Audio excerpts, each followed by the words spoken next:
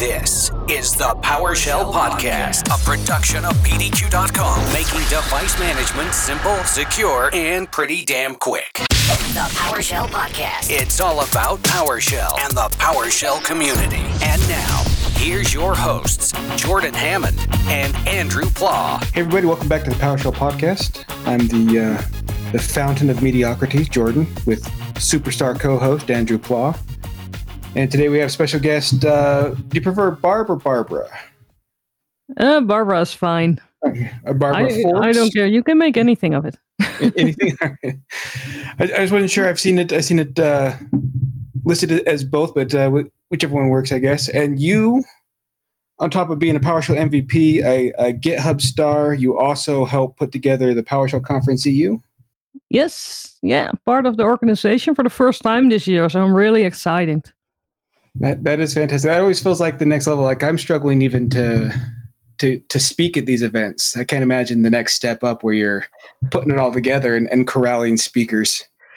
I must say, I feel like sometimes it's just happening to me. Like it was not that much my ambition. I was like, okay, I'm going to speak at events. And it was, yeah, but do you want to help organize stuff? And yeah, sure. That sounds like fun.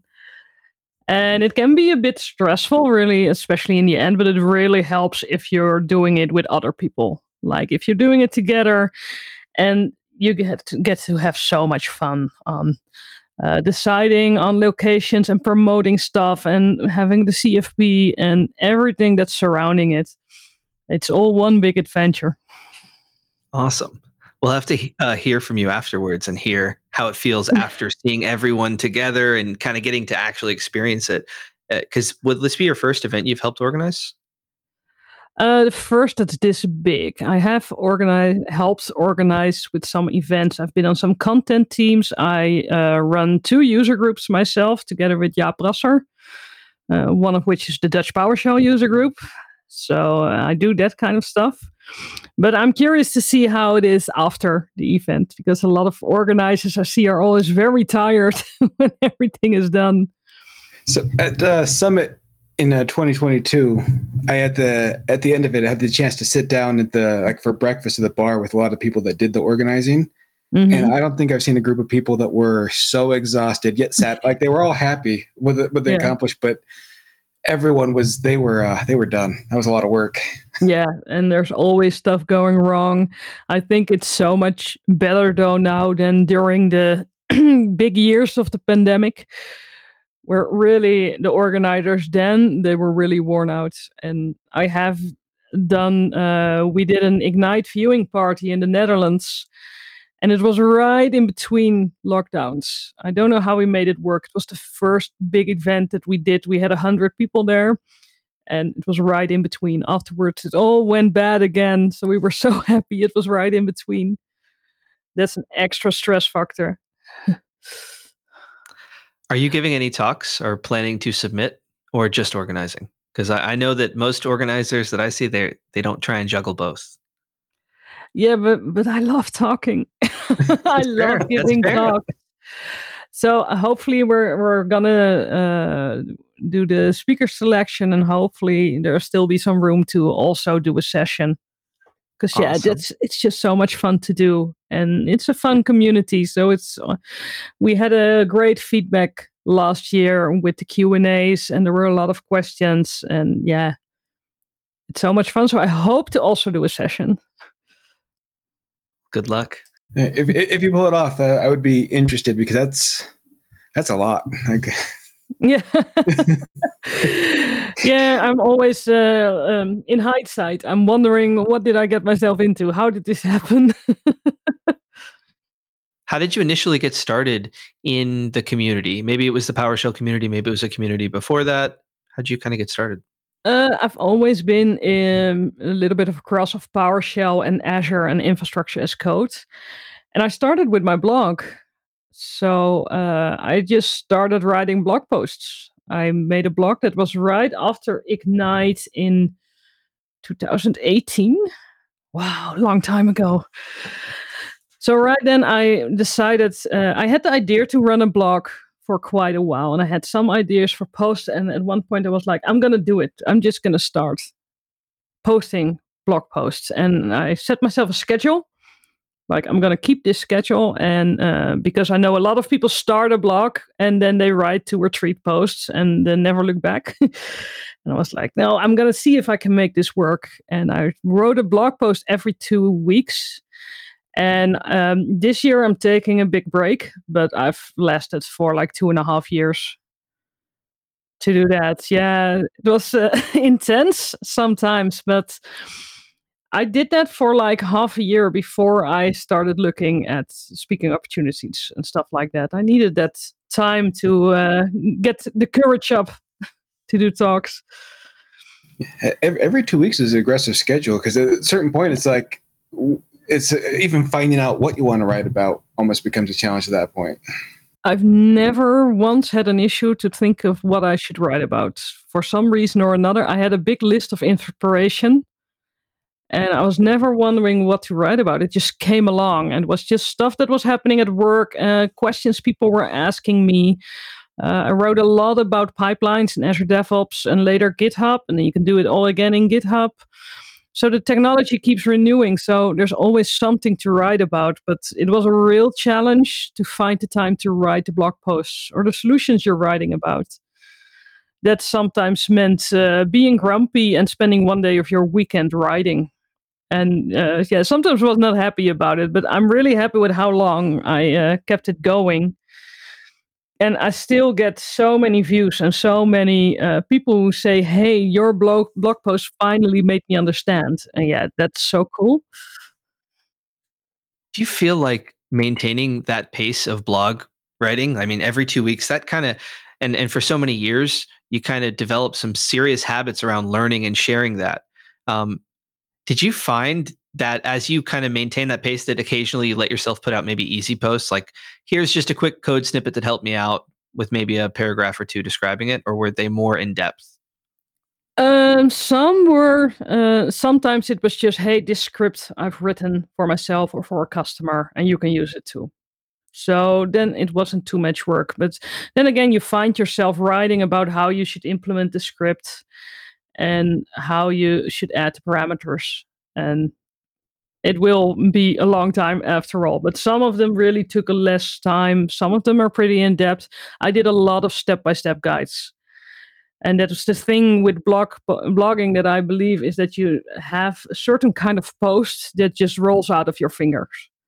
And step-by-step guides, it's a lot of taking screenshots, a lot of describing, but it's really easy to write for me. And I've also written some posts where I'm describing a process or a learning thing or something I did, and those cost me so much more time and more energy because it just doesn't flow out of my fingers. So I still wrote a few of them, but it's really about finding what works best for you. And the fun thing is that you never know which one take off. Like, it's always a surprise. And I know still one of my most popular blog posts is one I wrote at a point where I was like, okay, I have nothing new to write about. So I'll look at my list of things that I'm meant to write about, things that I have as backup subjects. And I just took one, wrote a blog post, and it was about calling APIs from PowerShell. And it became huge, and it's get so many hits still. I'm like, okay, people really needed that. I didn't realize that. Well, that's a good one with APIs. It's something that it can impact so many things. It's not just like I don't know, not to go Alton Brown here, a unitasker. That's a wide usage bit of information to have. It was something I was really confused about myself when I started needing that. I worked with PowerShell for a while, but when I needed to use APIs at the beginning, I was really confused. So I decided, I know I wanted that blog post and couldn't find it when I started out. And it's really practical. It's really like, okay, we're going to call an API now. And this is how we do it. I thought it was interesting, like you never know what's going to take off. My most viewed video I've ever done was installing printers with PowerShell. And I pushed it off for well over a year because I just use group policy was my answer. In fact, I think I even started off that video with use group policy. But more views for that than anything I've ever done, and I still don't know why. It's so funny. Like, you never know. Apparently, so many people have that need. But printers in PowerShell. How long were you blogging and being consistent before you started getting that feedback from other people, or until you felt like, hey, I'm actually writing something that's helping people now? I think like 4 to 6 months. And one of the big reasons was that I started out when Azure DevOps became a web service, pretty much around that time. Before that, it wasn't that approachable, Azure DevOps, but now certainly it was a web service that everyone could install for free. And I wrote blog posts about deploying ARM templates through Azure DevOps. And there were actually no blog posts about that because I wrote them because I couldn't find them myself. So I invented the process. And I posted on Twitter, and that took off to the level that Microsoft accounts were retweeting it. And that was a special feeling. That was like, oh my, I made it. Microsoft thinks I do the right thing. Because there's always that imposter syndrome feeling like, do I even know what I'm talking about? And then you feel like, okay, if Microsoft is retweeting it, maybe I'm doing something right here. It makes their day when they do that. Like I know Sean Wheeler and everyone on the Docs team wants people to write that kind of stuff. Like they have a whole blog format for people who don't have their own hosting and everything, and the tools to get them started, and they just need people. So I think when they see that, they're incredibly excited. They hope it takes off. That is so cool. Oh my gosh. I can't imagine if I was just writing blogs and all of a sudden I saw Microsoft tweeting my stuff out. I'd be freaking out. I actually still have the link somewhere because they make the social shortcut link. And I actually saved it somewhere. Like this is an MSFT link, and it goes to my blog. That is so cool. And that kind of stuff really motivates you, and that you get responses and people on Twitter who respond to it. And that was always my motivation to just keep going. Yeah, and it sounds like by doing that for 2.5 years, you went from being unsure and not like, should I blog, to blogging, to having interactions, to developing confidence is kind of what it sounds like. By having these experiences where you're doing things and then you get the positive feedback and you're like, maybe I'm not that much of an imposter. Yeah. Did you feel that as it happened? And how do you feel now being on the other side of it?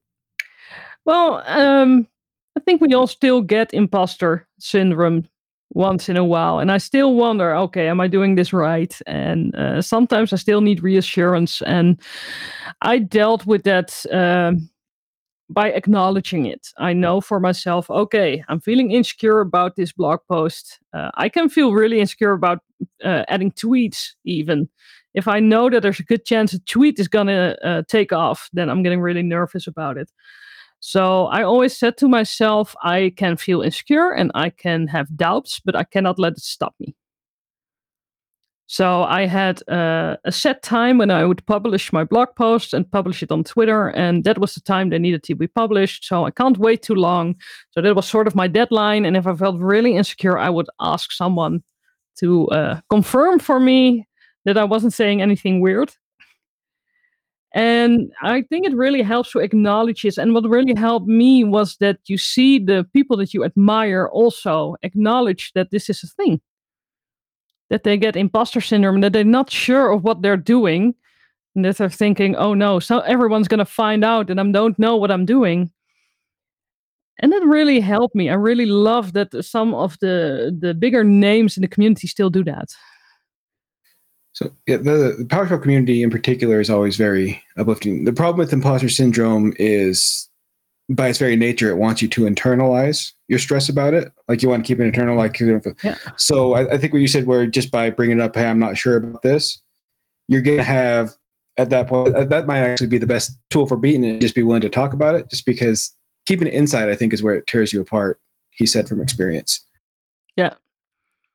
And it's such a shame if it's stopping you from doing what you can do, because 9 out of 10 times it's not true what you're thinking, and even if it is, it's not the end of the world.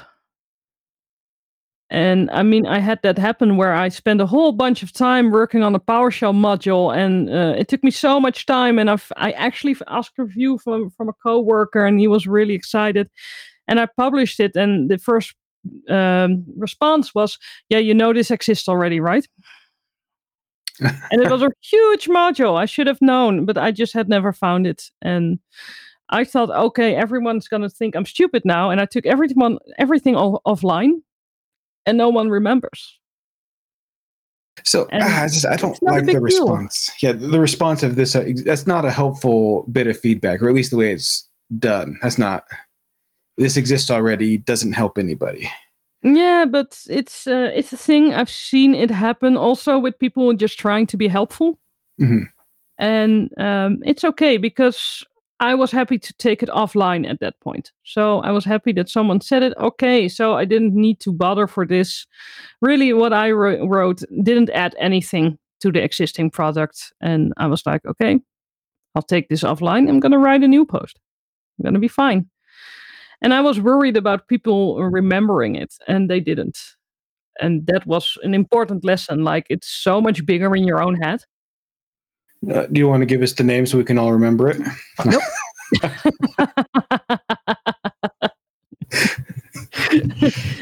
That's my little secret now. I can definitely relate to that. Whenever I first started blogging,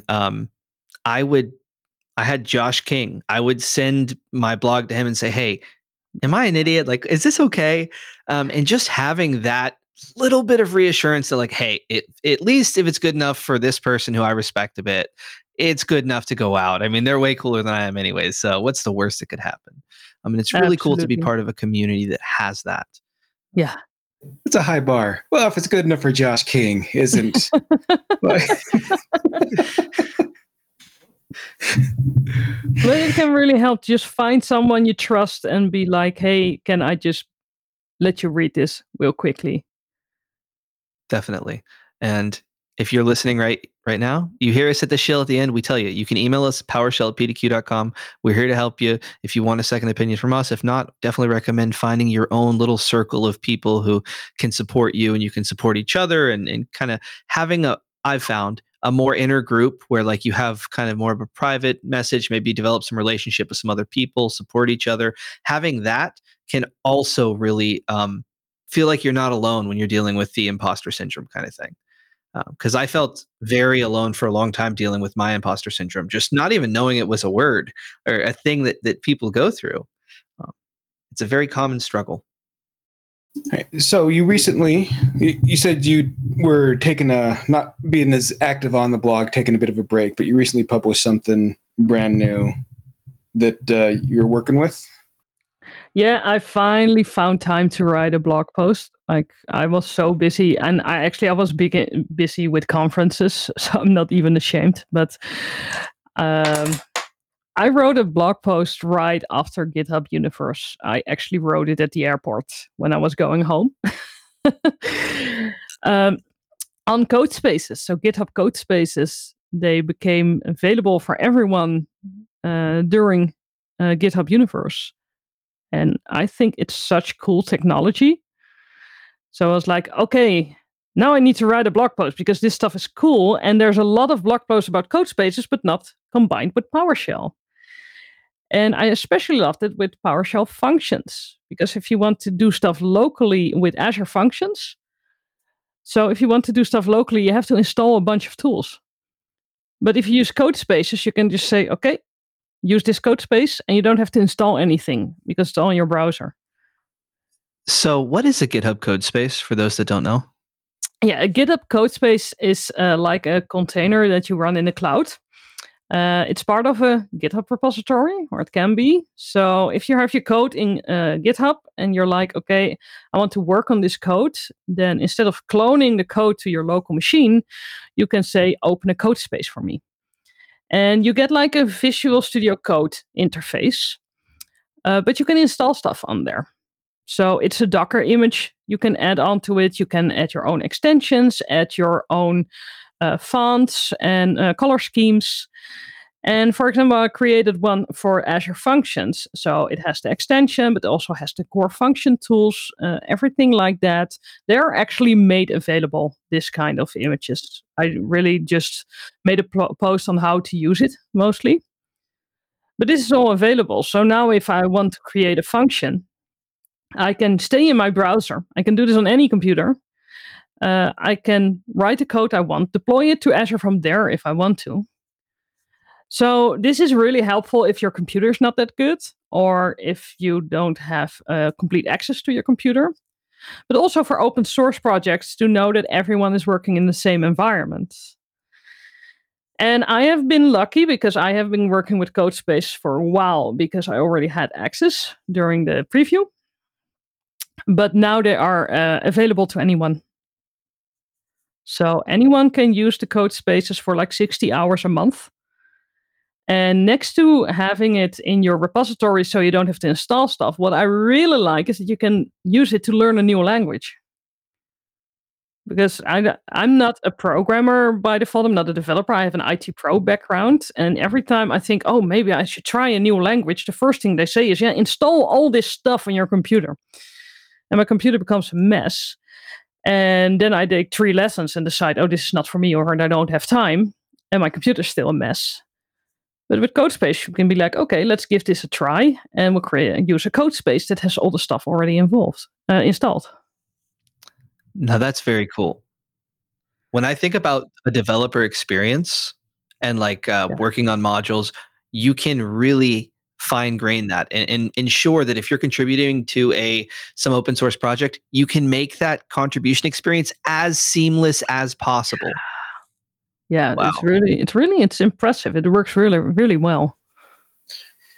So at initial glance, I thought the 60 hours was limiting, but when you break it down, that's 2 hours a day within there. You could be doing stuff at no cost. That's significant time. Like if you're doing more than 60 hours, then you probably should be paying anyway. Yeah, and I did get a reality check because I had like unlimited access before, and you should remove your code spaces when you're done with them because the storage also adds up, even if they're shut down. So I already learned that the hard way. And it's just like, it's a container. It's supposed to be short-lived. So you do your thing and you commit your stuff if you want to, and then you can just throw it away. And if you want to work again, you create a new one. That's really cool. The future is here. I love that. Yeah. The developer tools, VS Code a couple years ago or however long when it came out and, kind of seeing all the tools, and now it's in your browser from any crappy device you have. You can do whatever you need to do. I'm very excited for what this means for the future and how people can take advantage of these tools. Yeah, and how great is it that it's not operating system, that the operating system doesn't matter, especially with PowerShell, because I don't know if you also came from Windows PowerShell and then got to Linux PowerShell, for example, in a function, and had to remember that everything is case sensitive. That burned me quite a while in the first years. And you can get that out as well. So that really, it prevents mistakes in like modules and stuff because everyone's working in the same environment. Wow. That is so cool. How do you approach like opening up a code space? Is it you have to open up a particular repo, or how do you launch a code space to begin working in it? Usually you have a configuration file. So in your repository, you have a config file and a Docker image, or you use someone else's Docker image. And with that, you can just open a code space. You can also open one if you don't have that configuration, but then you just get a blank one and you need to install some stuff. What you can also do is open one, so a blank one, and there is a setting in the Visual Studio Code menu that says add the right code space. So it will create a config file for you, and you have one for PowerShell, and you have one for PowerShell Azure Functions. Very cool. And I guess if people want to get started, we'll send them right to your blog. Yeah. I've got a few links on there and a few get started guides. Awesome. I'll put those in the show notes. Cool. Now, I think we glossed over a huge thing, which is you were at GitHub Universe. What's going on with that? That's outside of my world. To me, that's super cool. How did this come onto your platter? What happened there? It was so much fun. It was such a fun conference. I've been a GitHub star for 2 years now, something like that, year and a half, 2 years. And of course, everything was virtual. And then a hybrid version of GitHub Universe was announced. And I remembered how cool the virtual version was when they had to go virtual. So I was like, okay, I need to be there. I need to get there. And I actually got to do a Q&A session. So yeah, then I really had to be there. So it was only 2 days, unfortunately, but it was a really nice setup. Part of it was outside because it was in San Francisco, so the weather was nice. And we did a session on a garden stage. And I mean, the atmosphere was really fun. There were fun sessions. And I was really impressed with the whole, everything, how it was organized. Sounds amazing. It was really, it's a really fun conference, but that's how I knew GitHub. Like, it's a fun company. The stars things are also always really fun. So I know they invest in that kind of stuff. So I was like, yeah, I need to see this in person, and it was really worth it.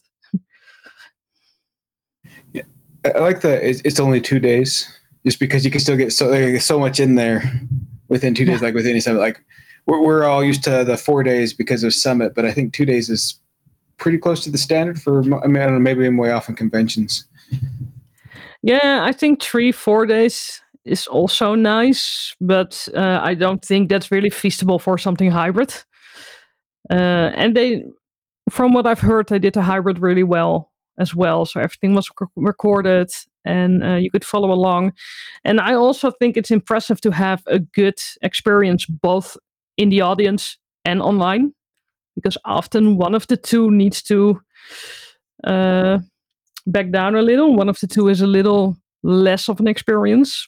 But yeah, I can't say for the online experience because I was there, but I felt from what I saw afterwards that it was pretty good. I think just in general, online is never going to compete with in person. There's just too much that you're going to miss out for. So they can do as good a job as they can with online, but in person is almost always going to be better. I'm really sorry to say, because one thing I really like about online is that it's very inclusive. And it gives almost everyone a chance, where I know I'm very lucky and very privileged to be able to just travel to all these conferences. So I do love how inclusive online is, but I'm not too crazy about the experience, especially after these 2 years that we had to do it. Did you have a chance to go to the Summit EU Minicon, the one that took place online on Gather? I didn't, because I was at another conference. Now, I would say that was one of the better experiences I've ever had at an online conference. So if they do it again, I definitely recommend checking it out. We talked to Gail a couple weeks ago, and he shared a little bit that there's some plans to have more of those virtual gatherings. And I definitely agree with you about the accessibility. Something we mention a lot on the show is how having a diverse perspective set is very important to solving problems and stuff. And I think that within the community, it's important that we are aware that that same diverse perspective set, we need to kind of take into account and appreciate it, and finding the avenues where someone from way across the world without the travel budget or the maybe environmental impact of coming to all across the world, they are able to be heard and contribute and speak and all things like that.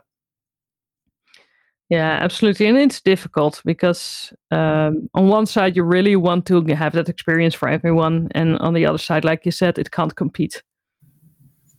Yeah. So I think that Gather almost makes it like it's almost a little bit of a video game, I believe you said. So there's a bit more interaction that way. That thing is really fun. That is really well made, I think, because I missed the mini-conf, but it was just a regular meeting. But Gail was like, yeah, come on the platform. And I was walking around with this little dolly thing, like, where's the meeting? And I got too close to Gail, and suddenly I was in a meeting. It's very cool. It's a really, and I do like that we spent those 2 years like making the most of it. So investments were made to make a nice virtual experience. I always appreciate that. Finding the different ways for the community to get together outside of just physical means. Hopefully we can keep refining those and spread PowerShell all over the world. Yeah, exactly. Well, we've talked to people all over the world. It's there. We just need more people all over the world. There are some countries we haven't hit yet, Jordan. So prepare. But that's the world out thing. The pandemic opened our eyes to what is possible instead of what is not possible. I mean, we're now recording a podcast, and I don't know how much space is in between us, but I think it's pretty much. It's a couple feet, definitely. You mentioned it was night where you're at, and I'm about lunchtime, so that's some time. Yeah, exactly. And I did the same thing. I have a podcast for my company, and I had to do a recording while I was in San Francisco. And my co-host was here in the Netherlands. And we just did it like that. And it was, for me, it was morning. For him, it was evening. And it all worked out. I mean, we wouldn't even have considered this like 3 years ago. Like, yeah, that was never going to work. And now we found out it did. So you mentioned becoming a GitHub, or you're a GitHub star. What is a GitHub star? I know Chrissy Lemaire is a GitHub star, but what is a GitHub star? How do you become one? We are the GitHub star spokespersons for PowerShell, really. The GitHub stars are people who contribute to the community. So kind of like the MVP program, but then for GitHub. And with GitHub, you can contribute by having user groups or by speaking at conferences, but also a big focus on people who write code. So who make code available or have big open source projects or create videos courses. So it's really focused on developers and coding and everything around GitHub. So it's relatively new. I think it's like 2 or 3 years. It's 3 years old now. So it's relatively new and relatively small. And that makes it a lot of fun. That's awesome. I didn't realize we booked 2 GitHub stars back to back. I mean, I'm blushing over here. Have our very own PowerShell GitHub stars. That's awesome. And I'm looking in the background, and on the video feed, I'm seeing 2 very special guests in the corner there. I think it looks like the Octocat from GitHub, and I don't know the name of it, but the Microsoft Doxy, the Docs little guy. It's a certificate thingy. I don't even know what it's called. They were passing them out at Ignite 2018. I have a thing for stuffed animals related to tech. So I have a Linux Penguin here and the Badger and I have Bit. You can just barely see Bit is above those 2. I think there's need to be more stuffed animals related to tech out there. So you're done with conference t-shirts. We need conference plushies. Yeah, absolutely. More is better. I thought stickers, I can't keep up with. I thought stickers were the new thing, but it's plushies. If it's up to me. Yeah, I love those things. And the Octocat is really cool. Yeah, those are like VIP status stuff, I feel like, in the IT world. If you see one of those 2, you're like, whoa, they're one of me. I like them. Yeah, and you can just buy them, They're just in the GitHub store, but don't tell anyone. Jordan, you're going to come back next week. You're going to see behind. I just have like a ton of animals. Like, yeah, no, I've been around for a while. I could go buy them all, but I can guarantee they'd be stolen by children. Yeah. All right. So we're talking about GitHub code spaces. And I really appreciate a lot of the improvements and tools that GitHub has kind of created over the years. And one of those is a tool called GitHub Copilot. Have you heard of that? Yeah. What is GitHub Copilot? GitHub Copilot is an AI tool, and it's your AI partner programmer, to say it like that. So what it does is when you type some code or you type a comment, it tries to predict what you want to write after it. So that feels a little bit like PS Readline, but then it can be for blocks of code. And it uses GitHub as its training set. So there's, of course, a lot of code in GitHub, and that's used as a training set. So it will learn from what you do in your code, but it will also learn from what is on GitHub. And I was curious, how is that going to work with PowerShell? Because PowerShell is not the most used language. And one thing we found is that PowerShell gets used wrong a lot. It's a very tolerant language, so you can make mistakes and it will still work, which is nice, but not if you're using it as a training set. But actually, because this is one of the most fun things to do live demos of, because it has different results every time. But at some levels, it's so impressive. Like if you create an if loop and then just press a hard return, it will create the else's for you.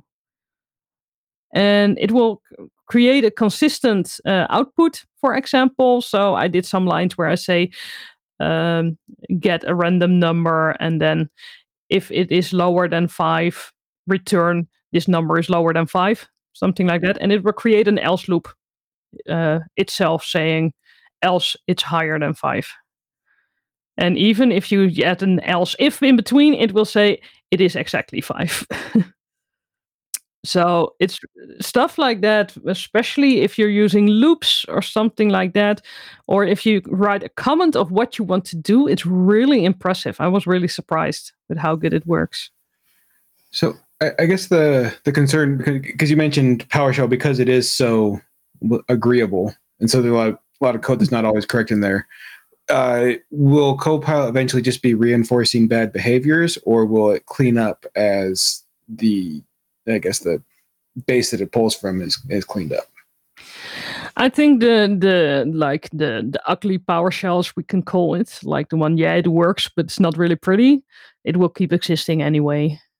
And what I like, if you let it create comments for you, or if you let it create the comment help, or if you let it create outputs, is that it will be pretty consistent. And that means if you do it with a team, then you get pretty consistent scripting, especially with the things that you're usually too lazy to type. So the right host stuff where you, or the right verbose, where you create logs, or where you create the comments, the stuff where you don't really feel like it because you feel like being lazy and you don't want to type everything. I think we've all been there. And if you use Copilot, it will type it for you. I've actually, one of the most fun things I did with it, I was giving a workshop on Azure DevOps, GitHub Actions, and Bicep, and a little bit of PowerShell, but I wanted to create a resource list so that the students could follow some links if they want to read on. And I created an MD file, and it pretty much created it for me. So I made a link format and just said Azure DevOps, and it started adding links to Microsoft documentation. And they were all correct. And it was even adding like, do you want something to this specific link as well? Yeah. I mean, they were not all correct. Some of them were like, yeah, this page doesn't exist, but nice try. But that was really impressive. And that did save me a lot of time. Now, when you say that GitHub Copilot's writing things and you're kind of like putting some filler code or kind of outlining things a little bit, do you do all that outlining and then press like a button and it kind of runs and fills it for you? Or how do you trigger GitHub Copilot to actually start writing things for you with what you've put in? It works the same way as PS Readline, basically. So you start typing, and it will take a second to load, and then it will show a suggestion. And you can keep typing, and then it won't do it. Or you can press tab to complete the suggestion. Or you can look at the other suggestions. Often it has more than one suggestion. So if you're using this, do you have to turn off the predictive sense for PS Readline while doing that, since they're both will kind of attempt to fill it out, or can they both run at the same time? No, PS Readline is in the command line. And so in the terminal, and Copilot is in the script view in Visual Studio Code. You will sometimes see that the intelligence from the PowerShell extension will give a bit of an issue, because it's like, I also want to autocomplete that you're trying to create right host or right output. But overall, it's not that bad. So they can really work well side by side. Now, when you look to the future of AI and coding and everyone, sometimes you hear people talking about, oh, my job's going to be replaced with a computer. They're going to do the whole thing. From what I'm seeing, it looks like GitHub Copilot is more assistive than it is a full replacement for someone. Like you mentioned, the code that you don't want to type.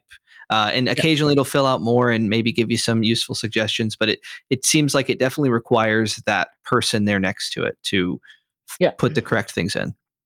Yeah, it's really like a pair programmer. So, and sometimes it's nice to have that inspiration, like you're typing your code as you used to and giving you complete different way of approaching it. And sometimes it is correct. And you're like, oh, you can also do it like that. Oh, let's keep it like that. And I like that part that it's not always perfect. It's sometimes far from perfect. Sometimes it's not even PowerShell. Because some people tend to just use C# in PowerShell scripts. So that happens as well. But it gives you some input while you're coding, and it's fun.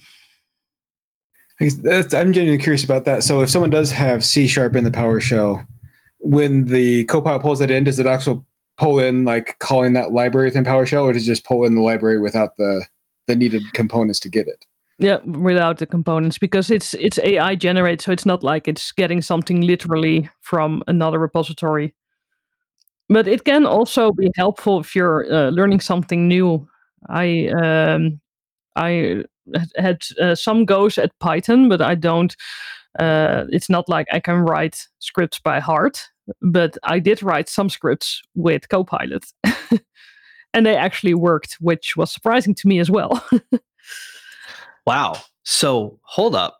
So as a PowerShell person, like maybe PowerShell is your first language, you're not a traditional programmer, boom, you know some concepts now. You mentioned if-else loops, maybe some switch stuff, maybe you're familiar with the pipeline and understand how programming generally works. It sounds like using Copilot, you'll have a much easier time actually writing something functional in another language. Say you had a one-off JavaScript project that you had to work with or something like that. Yeah, if it's not too difficult, you can just write comments of what you want to do, and it will often give some suggestions. And even if they're not correct, what I really like is that it's giving you feedback. Like it feels like you're working with I would say someone else, but something else. So you're thinking. Usually you're like Googling stuff and like, okay, let's try this one. Let's try this and let's run it and hope it doesn't crash. And now it's like you can take out that Google part where you're just like, okay, add a comment. Okay, it's suggesting this. This sounds really good. Let's see what it does. And that makes the experience actually more fun. Jordan, you normally ask the tough questions.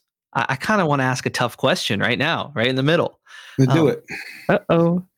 How long? So you've got to experiment with these tools a little bit, kind of see what AI has to offer. As of now, obviously things are going to keep improving as we train the data set and blah, blah, blah. They get user feedback just like every other product. But I'm asking for a gentle prediction. How long do you feel until there's going to be a sense of these types of tools being irreplaceable? Maybe some people will work with the tool at one job for a year and it'll be so part of their workflow that they won't want to move away from it at the next job and change the way that they approach things.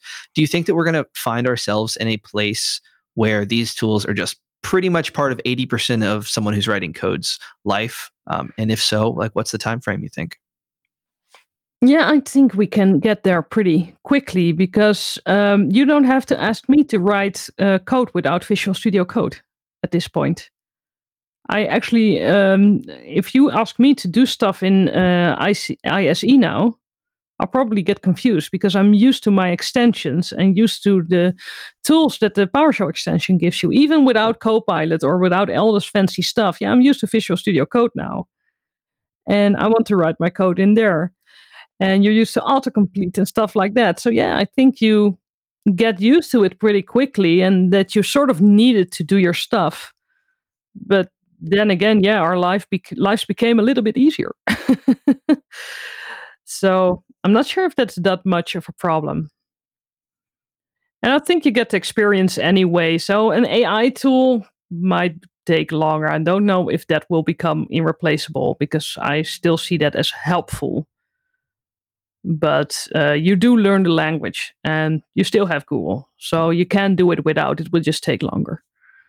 I'm going to say if you can't read or follow along with what the AI is recommending, you probably need to spend some more time in the basics first anyway. So Yeah. I don't want to mean that as a negative. It means there's just maybe that's a tool that comes after a little bit more practice. Yeah, and you do have to be critical. It's AI. It can be very, very wrong. It could be a security risk too if you just run things from any source that you're not kind of understanding what they do. Definitely could be some challenges there. Never do that in production, people. Yeah. Please. The thing is so many people get started out in PowerShell by doing that very thing. So, hey, if you're out there just copy and pasting every single answer you see on the internet to whatever problem one at a time, just going through them, it's okay. I'm glad you found PowerShell. You're at the right place. Let's take it to the next level and kind of understand what's going on. Know what you're running is important, because if you throw it out there, people can get mean. If you just run this, it'll fix it. No, never do it. Never do it. All this joke. I love running stuff and finding out what it does, but you do it in development. So you do it outside of your local computer if you can. Use a code space. And make sure it's not connected to production in any way, and run everything you see and see what happens, because it's such a fun way to learn stuff. And I remember how I once deleted a complete folder from my computer because I thought I had like child item and I had item or something like that. And I was really happy that I was testing this on my local computer and not on the production file server that I was actually supposed to run on. Wow. Yeah. It happened to every one of us, and it's fun. It's fun to see, oh, this doesn't work. And then you learn, you're never getting that back. I make that joke, but I have someone I work with that he's very good at PowerShell, and he asked me to test some code for him. In the middle of it, I decided, I need to back out. I don't have time to test this right now. And there was no graceful back out, and I deleted everything I could delete out of my System 32. So my computer was, and so I went back. He's like, well, this happened. And he's like, and he had some critiques on the way that I chose to run it, but that was on me, right? I decided to back out, and instead of doing anything graceful, I'll just delete the script and cancel out. And I learned my lesson there. That was someone that I trusted that wasn't even trying to be malicious, and that was a new install of my machine. But I mean, everyone has those stories, and it's a fun thing to do. As long as it's in your machine, it's already, you probably weren't laughing that much at that point. Well, I mean, I wasn't as mad as I could be, especially when it was my mistake. If he had done it maliciously, I probably would have been a bit grumpier about it. But where it was my mistake, because there's nothing malicious in his code, and we learned to put a nice, protections in there for that specific scenario, so it all worked out. It was a successful QA, I'll call it. If things go haywire, at the very least, it'll make a good story when you join us on the PowerShell podcast. If you're out here listening, just the more catastrophic the story, the better it tells later over beer or whatever. So absolutely, as long as you learn stuff, but still, if you can, don't do this in production. Yeah. I think that it's very important to have good habits in terms of security and like not making mistakes like that. Like you have to just have the habit of never doing things that way and have the habit of checking things consistently. And if you can't, you're going to have to get your manager's approval or get some kind of CYA. At least that's the way I try and approach my career with IT. It's like, I'm trying to not be on the end of causing financial harm to the business when I can, and instead put the pressure on the systems that we're working in and like those checks and balances to make sure things don't go haywire. Yeah, now, wise words. I want to go back a little bit and kind of understand your story, because you mentioned you're into PowerShell, some Azure. I believe you mentioned some infrastructure as code. Yep. How did those all play together? Because I think there's some overlap there with using PowerShell, with automation, with doing things efficiently and the way you approach them. Where did they all tie in for you? And when did you start using infrastructure as code? Well, it all started when I started working in Azure instead of on an on-prem environment. And this was pretty long time ago when we started out with Azure. I think we had just said goodbye to the standard Azure and just got into Azure Resource Manager when I started working like exclusively with Azure pretty much. Yeah, we had some on-premises machines, but most of it was Azure. And we were always automating stuff. I did that long before that. I always felt like if I do something daily, then I'm going to write a script to do it for me. And with the time I'm saving, I'm going to write another script for another daily task until I have nothing left to do. That was like my goal. And I got to that goal with some of my customers. It was really cool. And I got into an environment that already exists and they already had infrastructure as code. So it was like, yeah, you have to roll along with it. And we didn't have pipelines or anything. We're deploying everything locally because, like I said, Azure DevOps was not a web service yet. So it was not that approachable at that point. So we did a lot of it just local deployment, and we made a lot of mistakes and we had a lot of fun with it. And we did save a lot of time. And especially with Azure, it was so much fun to find more efficient ways to do stuff. And I remember we had a server setup that was built through infrastructure as code. And when we needed an update, we just created a new machine. And we had to do some stuff with the disks. And that took a long time. And it was an 8-hour process all in all. Not something that we needed to stand by, but it took 8 hours for all the files to get in the right place. So not like we had to do it, but it was always bothering production because that was a long time downtime. And I remember we did some things and I got it down to 4 minutes. And stuff like that was so incredibly cool.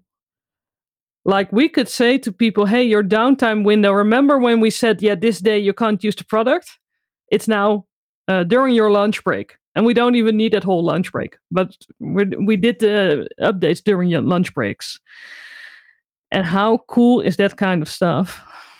Wow. So they're all hanging out one day and you're just like, I did barber things and the time went down from 8 hours to 4 minutes. Just did a couple things.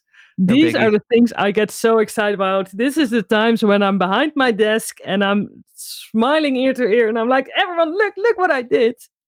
Look how quick it goes. Look, it's already done. That's a huge time increase. Yeah, a big fan of the series of things Josh King did where he talks about, like he breaks down how long it takes to run certain commands and everything. So even within that, you can actually cut more time down because the faster it runs, in my opinion, almost always is better. Yeah, absolutely. And this was the time where Azure Functions really didn't support PowerShell. Yeah, you had the experimental languages, Fiasco, I really don't think we should talk about anymore. But you couldn't do it in PowerShell functions. So I remember we did everything in automation accounts. And we were really proud when we got rid of our scripting server because we got everything from the scripting server, even the stuff that was on-prem. We could get into the automation accounts. Yeah. And then functions became a thing and you got a whole new challenge. Like they keep feeding you cool stuff to work with. It's like they want our money.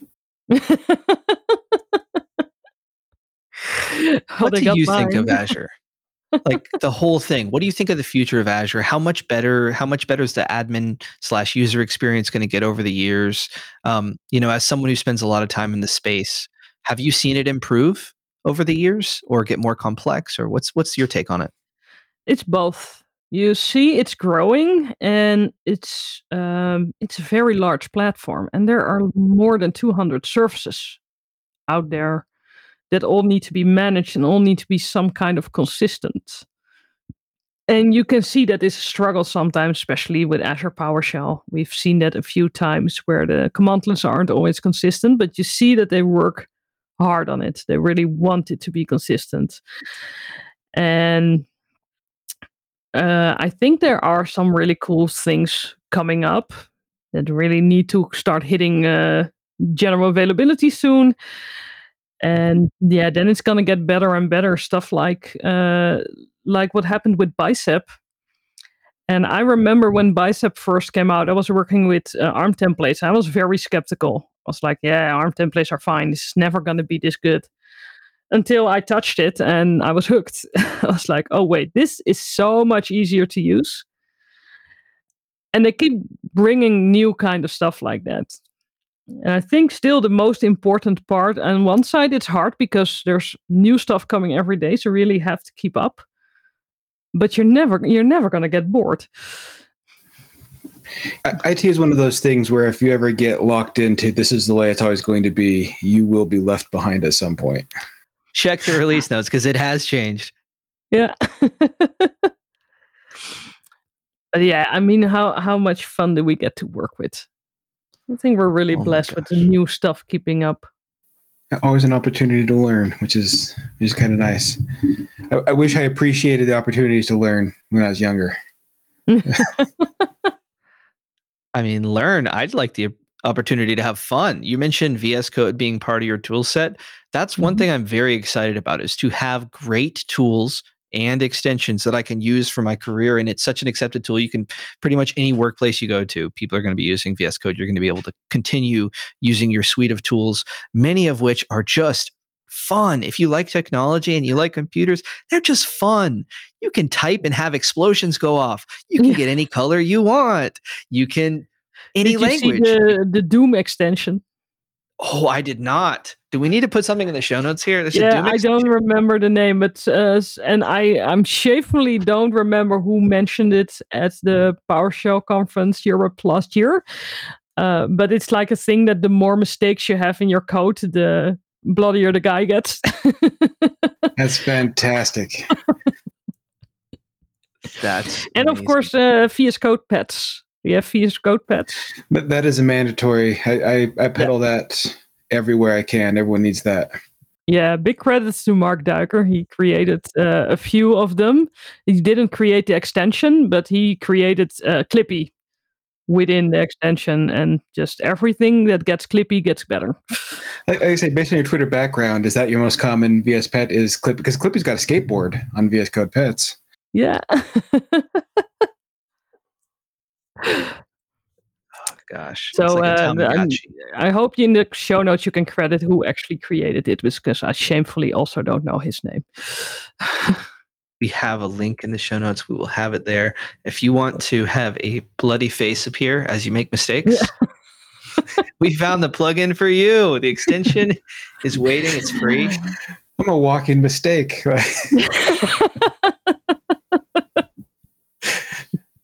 I love the fact that someone came up with that and thought, yeah, I'm going to create that. The world needs this. I think it's funny because it highlights we all make mistakes. It's funny. It's annoying how it's like, why isn't this working? But it's such a common experience that it's nice to have a laugh about it sometimes. Can I ask a question about Azure? What in the course of Azure, or your experience with Azure, is the feature or the service, I should say, that really opened up your eyes and you had the most fun with? You know, you mentioned with PowerShell, people get excited whenever they have that kind of light bulb moment and kind of figure out automation. Have there been any Azure services that have really opened up your eyes or excited you?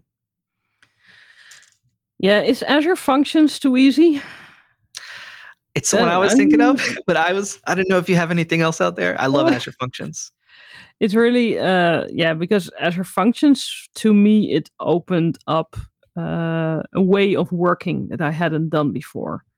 Like I was used to scripts going from A to Z, like chronological, walking through a bunch of steps. And it became like 3-dimensional because of functions. Like they can run in parallel, you can have them call each other. So if someone is like from an IT pro background and haven't worked with functions yet, that's one of the greatest things you can get with functions. You get an application workflow. So that's one really cool thing. I am still impressed with the governance tools that are available in Azure. And I know that's not Cody stuff. So people might get less excited, but I'm still impressed with like the Microsoft Defender for Cloud, where it's like, here, this is what you're doing wrong. And sometimes I'm like, people, I need to be able to help people with this. You don't have to make it too easy. Otherwise, they don't need me anymore. No, I think you're very fair to highlight that, because earlier with my question about Azure and the future of it, a big thing that I see, a problem that needs to be solved or could be solved if they kind of can figure out the best way to deliver this, is security to teams and companies that aren't well talented. Like they don't have a huge staff, but because of all these insights and they've refined it and they've taken feedback over the years, you are able to get a pretty secure-ish setup pretty easily, like almost like a template, right? We're talking as code, sort of. You can enable some things to get some great insight. Yeah, and then again, Azure is very approachable. So it's also very easy to get it wrong. So then I know I'll still have a job. Oh, yeah. Just like with the AI GitHub Copilot thing, there's very assistive tools that can take a lot of the work you don't want to do, all the grunt work out, the if and the else's, but you'll still have to be there for the configuration settings, the little kind of things where things always go wrong. We've been working in tech for a while. It doesn't always work. We're needed. Don't worry.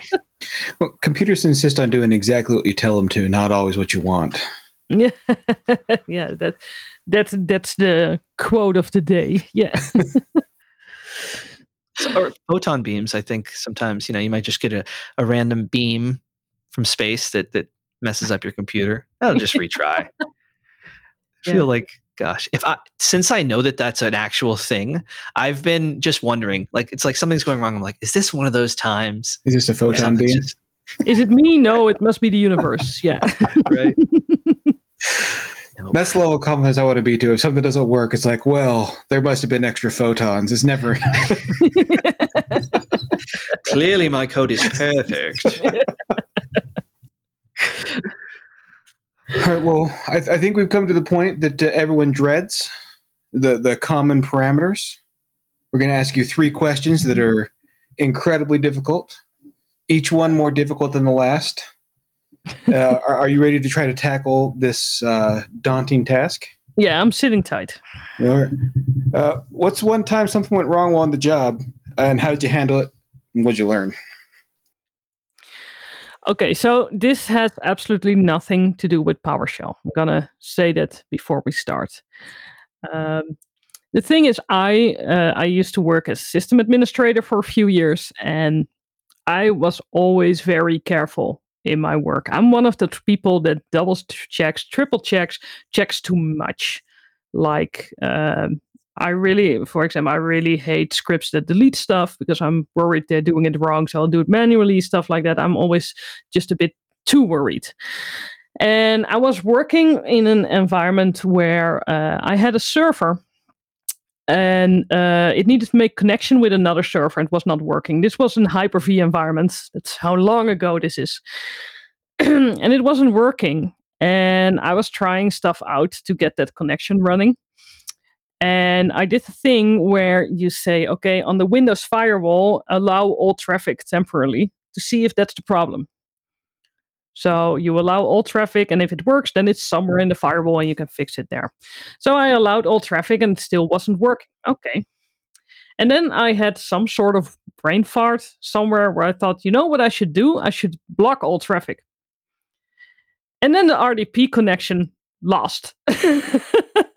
I lost my RDP and I couldn't reach the server anymore. And this was a production server, which a lot of people were using at that point, and I had just cut all connections. And it was really that moment where you click that button. So you're clicking stuff, you click that button, and your life flashes in front of your eyes. And you're like, no, what did I do? What did I do? And I was like, okay, the crowd is gonna come up and say, oh no, what did you do? So I logged into the Hyper-V server to connect from there so I could unblock it all again. And I logged into the server in that panic, and I was like, I checked the firewall and everything was what it was supposed to be. So it allowed only certain connections. I was like, what's going on? I just blocked this. And then I learned that I had blocked all traffic on the wrong server. I was working on the management server instead of on the production server that I was supposed to be working on. So I actually had 2 wrongs made a right. I made a mistake and fixed it with my other mistake, or made it less bad. So I added the traffic to my management server again, because that's kind of handy.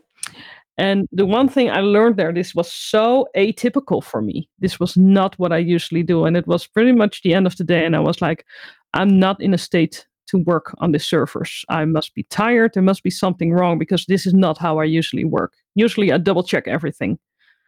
So this was a time for me to say, I'm too tired to keep going like this. And it was the end of the day. So it's not like I quit the day job at 10 in the morning, but I got the traffic going again to the management server. I shut my computer down and I went home, because I was like, okay, it's been enough, because this is not how I usually work. Apparently I'm either tired or stressed, and we're going to stop focusing on this. And I got back the day after and fixed it within minutes, because it was not that hard, but I had been focusing on it far too long. But I think it's such an important concept to realize when you're tired or when you're stressed, and what influence that can have on your job and on things that normally are very easy for you, or where you would normally double check. So that was my lesson, to be careful of how am I feeling? Am I focused? Am I still when to take a break is am I in a good state? Apparently I wasn't. So based on that, where you don't actually delete things, I'm going to assume you're a big fan of the what if within PowerShell. And the thing is, for years, I'm getting better, but for years I didn't trust what if. Really? Because what if people can make their own modules and they don't always do it right. And I've heard stories from people using modules and using what if, and it would still do the changes because it was wrongly created in the module. So I would always create my own what if, where the line that actually performed the action, I would have a right host that would say what action would have been performed and first run that. I'm a bit on the extreme side. I realize that. I have a good friend that couldn't progress well in PowerShell until he learned about what if, because he just was so nervous about running anything. So it's a big hurdle to get past. There's nothing wrong with being cautious. So it's nice that it's there though. Yeah, what if is really helpful. And overall, it works. Just be careful if you have small modules that you might not know who created. Even big modules, it will probably always be correct. So then you shouldn't worry. Just use what if, and it will tell you what will happen before you actually delete a lot more than you wanted to. Yep. If you are writing your own modules and you're trying to get people to actually use your tools at your company or whatever internally, I highly recommend from day one, your set commands, your saves, whatever, if you're making a change, add, confirm, and what if support to it. Support should process, I believe, is the thing you have to add. But it goes a long way. I can tell you what, from my experience with when you're teaching other people how to use your tools, if you show them that and you can empower them with that, you can, one, get people who are afraid of change to be more comfortable, and two, get management to feel okay if they're having troubles thinking like, oh, we can automate everything and it's dangerous, and it can add a little bit of safeguarding. Yeah, absolutely. There are a few blog posts who really explain it well, how you can do that. Question 1 down. It just gets difficult though. Are you ready? Question 2. This is where most people actually quit. So if you with what you know now, what's one tip you would give your younger self when you were first starting in IT? Oh, that's nice. Yeah. Well, for me personally, like I said, when I started blogging, I had the imposter syndrome, and I think that was something that I had all along. And actually, because I started out in a service desk, and then I did a track where I was learning Server 2012 R2, the good old days. And the teacher actually became my mentor after that. His name is Sander Berghauer, and he has been my mentor growing up in IT. And he at one point said to me, "You are able to do so much more than you realize." And that was such an important lesson for me. That was the first time someone said, hey, you're going to make it, right? Like someone believed in me so much and was like, okay, maybe I can really do this stuff. And I didn't think I could. I didn't think I was that good.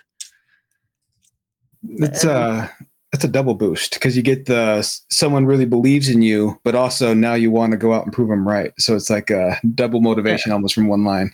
And this is something I hope everyone gets at one point in their career. Someone who sees what they're capable of. Or if you can give yourself that, to believe in yourself, like, yeah, I can make it.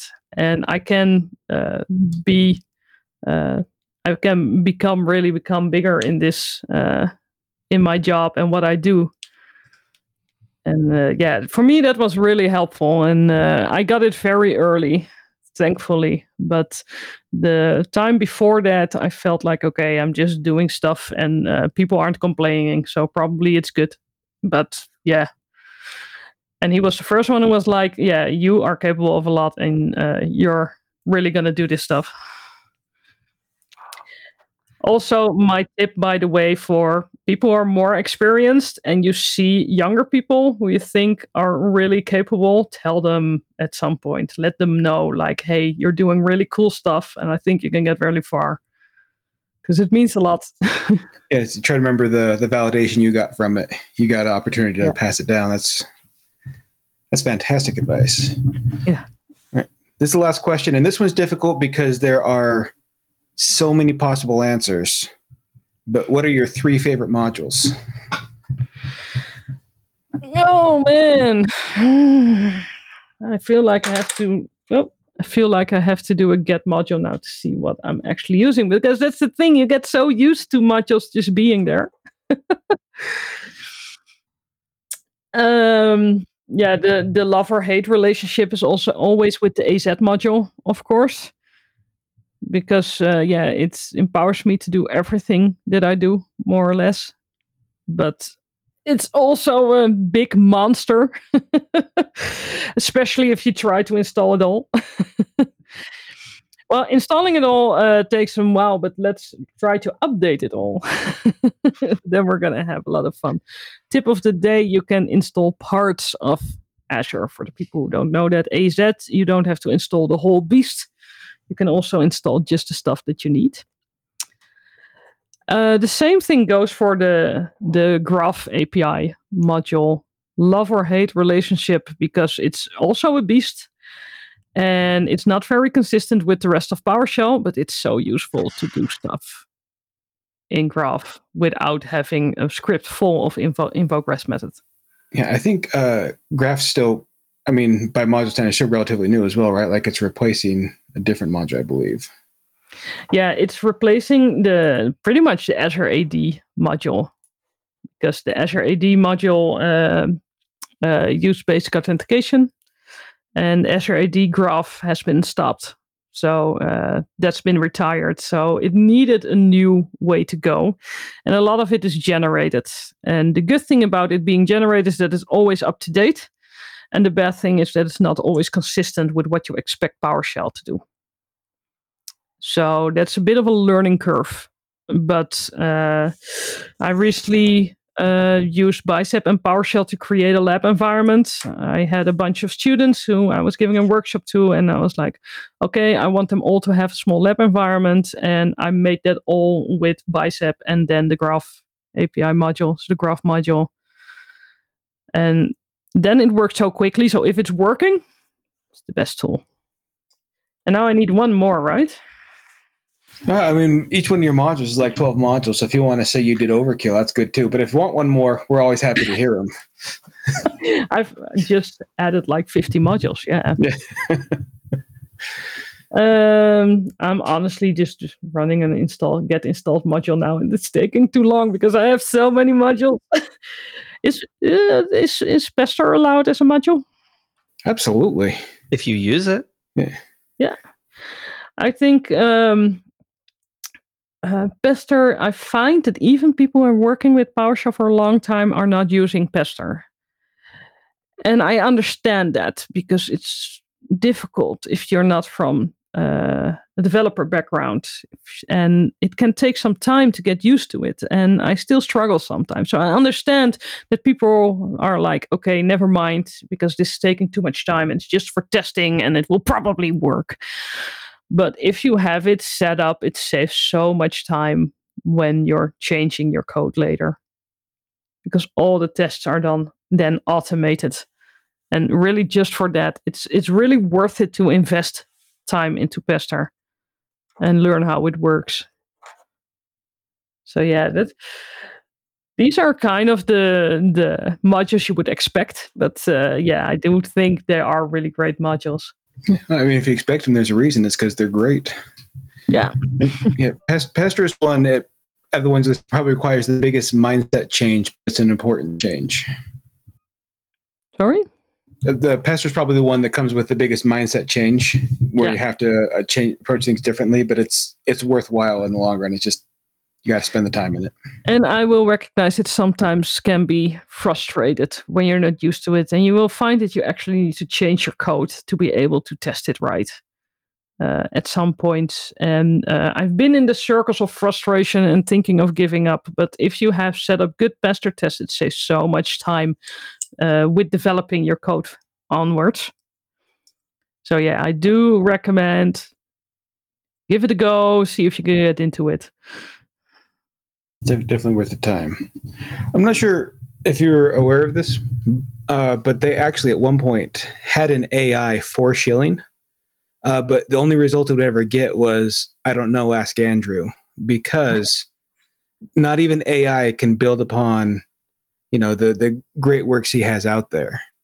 So right now you get the opportunity to watch someone so advanced in his class that not even AI can keep up. I take it, Andrew. Friends, thank you for listening. And thanks to the GitHub star of the show, Barbara Forbes, for joining us. We're honored to have you. If you like this episode, give us a 5-star review on Apple Podcasts or your podcast platform of choice. If you're watching on YouTube, give us a little thumb and a comment telling us what your favorite language is. And bonus points if you say PowerShell. You can find us on Twitter at PowerShellPod, or you can email us at PowerShell@pdq.com. We'd love to hear from you. If you're starting a new blog, getting started in PowerShell, send us an email. We'll send you a t-shirt, send you on your way. Thank you for spending the time to talk to us, Barbara. This was fantastic. There's a lot of information to digest on this one. So hopefully people start diving in. I think we need a Pester episode. Probably soon, yeah. And you need to ask Jacob. Definitely. Thank you so much for joining us. Thanks for joining the PowerShell Podcast with your hosts, Jordan Hammond and Andrew Plough. The only device of its kind in the world. The PowerShell Podcast is a production of PDQ.com.